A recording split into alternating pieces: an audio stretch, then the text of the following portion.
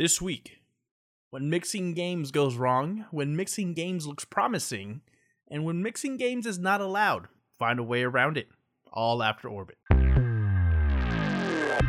0G.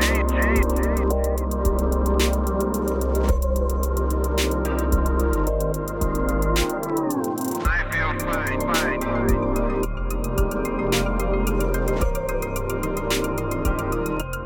I have to be in orbit.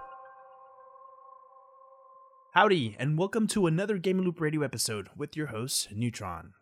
A game that has piqued my interest since it was announced earlier this year is Outriders. This is an upcoming third-person shooter developed by People Can Fly and published by Square Enix. This game was originally supposed to come out holiday 2020, but we got an update last week. It is being delayed to February 2nd of next year. This game will be available on PC, on Epic and Steam, on the PS4, PS5, Xbox One, Xbox Series X and S, and Stadia later in 2021. And it will have full cross-platform play. If you get a PS4 copy, you get a free upgrade to the PS5 version, and also with the Xbox using the Smart Delivery.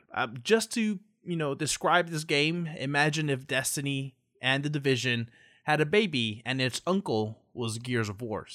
This game is a third-person co-op shooter, similar to what we've seen on The Division, but it has a heavy sci-fi elements, kind of like what we've seen on Destiny 1, Destiny 2, and it has a little sprinkling of, that blood and gore that you expect from a Gears of War game. Throughout the summer, we've seen different videos from the developer team. We've seen what the 4 unique classes are going to be. You have a Pyromancer, a Trickster, a Devastator, and a Technomancer. Pyromancer, just like it says, it controls, has fire abilities, and it's kind of like your typical Warlock type class in any other kind of fantasy game.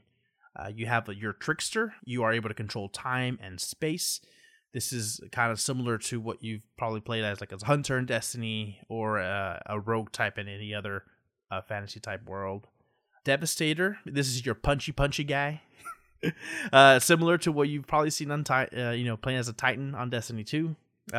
Really up close melee combat, that type of gameplay. And you have your Technomancer. This is actually a gadget based status inducing support type class, and it's probably going to be the most unique one, and you probably want one in your team. I don't know how strong it'll be in solo play, but game looks really, really interesting. I'm excited for it. And if any of this interests you at all, please go check out some of the trailers, some of the sneak peeks, some of the content that the dev team has already released. And I'll share that link into the episode description. I'm really excited, like I said, and I'm glad it got pushed back because there's so many games coming out this year. So I need a little bit more time to get ready for this one. If you haven't noticed, Amazon has been busy lately. They're trying to have a stronger presence in the gaming industry, from acquiring Twitch to, releasing their own games through Amazon Game Studios, and now with Amazon Luna, trying to get into cloud gaming. Well, one of their projects didn't pan out. Unfortunately, Amazon had to officially cancel Crucible. This was their free-to-play multiplayer shooter, and it was a mixed bag of really a combination of different elements of other shooters. This was in development for several years. I think the earliest I saw was probably 2014, and it was launched in May of this year. Like I mentioned, Crucible was a mix of different shooters, really. It had like a Overwatch vibe with a little bit of Dota 2, some Fortnite, and Apex, all in one package. Sounded interesting, and it had its own, roster of characters with different abilities, but the early reviews were not great. The game was actually put back into closed beta in July, and in a recent developer blog post, the Crucible team thanked the fans that stuck with them, but they had to make a tough decision. They stopped all development of Crucible and will be transitioning the team to focus on New World. It's an MMO game and other Amazon projects. They will actually be offering full refund for any purchases made while the game was live, and the servers will be closing down November 9th. Early game reviews were negative, mostly saying the combat was not exciting, enemies AI was predictable, and the PvP was unbalanced. And it probably try to come in an arena that is already pretty competitive. With other shooters. It didn't have great marketing. This game just I remember just came out of nowhere. I saw a little bit of hype on Twitch, on Twitter, and it just disappeared in the same way it came in. I'm hoping that with Amazon, their team moving some of their resources to help New World will, pay off for Amazon. I heard, New World looked interesting, looked fun. I didn't get a chance to play it. It was a closed beta. But from what I saw, it looked like a really fun game, and the reception was actually positive, what I was seeing on Twitter and on Twitch. So I can't wait to hear more about this game. If you guys remember from a few episodes ago, I brought up how Apple has been blocking services like xCloud and Stadia on the iOS store, making it unavailable for you to play those services, stream those games on your iPhones, on your iPads, because Apple said that it was breaking store guidelines. They really, they couldn't control all the software, the different games that were available in this app.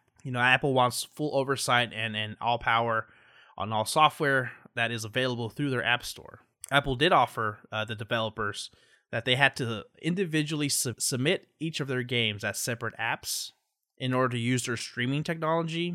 That way it's not in direct competition with Apple's, I think, streaming service. But really, what they wanted was just more money, because they, there's a fee per app, per download. They wanted their money. As reported by The Verge, Microsoft is actually working on a direct browser-based solution to bring xCloud to the iOS early next year. This will bypass the App Store, but it makes me wonder: is there a way for Apple to retaliate or somehow block this from being accessible on their devices? But this is really exciting news for those that have iPhones and iPads. You'll soon be able to play or stream devices through xCloud. Get any of your Microsoft games on it, and hopefully it actually pans out and has Microsoft is able to provide a good product there. This week's episode is a little short, but let me know what you think. Should is it okay for video games to kind of, copy or have, similar elements from other games? In some cases, it didn't work out, but in other, it looks a little bit promising, especially with what they've shown us with Outriders. I'm excited for that game. Hopefully, they can deliver. The biggest issue with a lot of the, looter shooter type, games over live services is can they be sustainable? Does it have an end game for us to keep enjoying, come playing, wanting to play every week? It's something like what I already have or feel with Destiny 2. But yeah, let me know what you think. We would like to thank you for listening to this episode of Gamer Loop Radio. If you would like to reach out to us, you can do so by following us on Twitter @GamerLoopRadio, or send us an email at GamerLoopRadio@GamerLoopNetwork.com, or leave a comment in our Discord under podcast chat. You can find additional episodes of Gamer Loop Radio on iTunes, Google Play, Spotify, and Podbean. Thank you for listening to our podcast. I have to be in on it.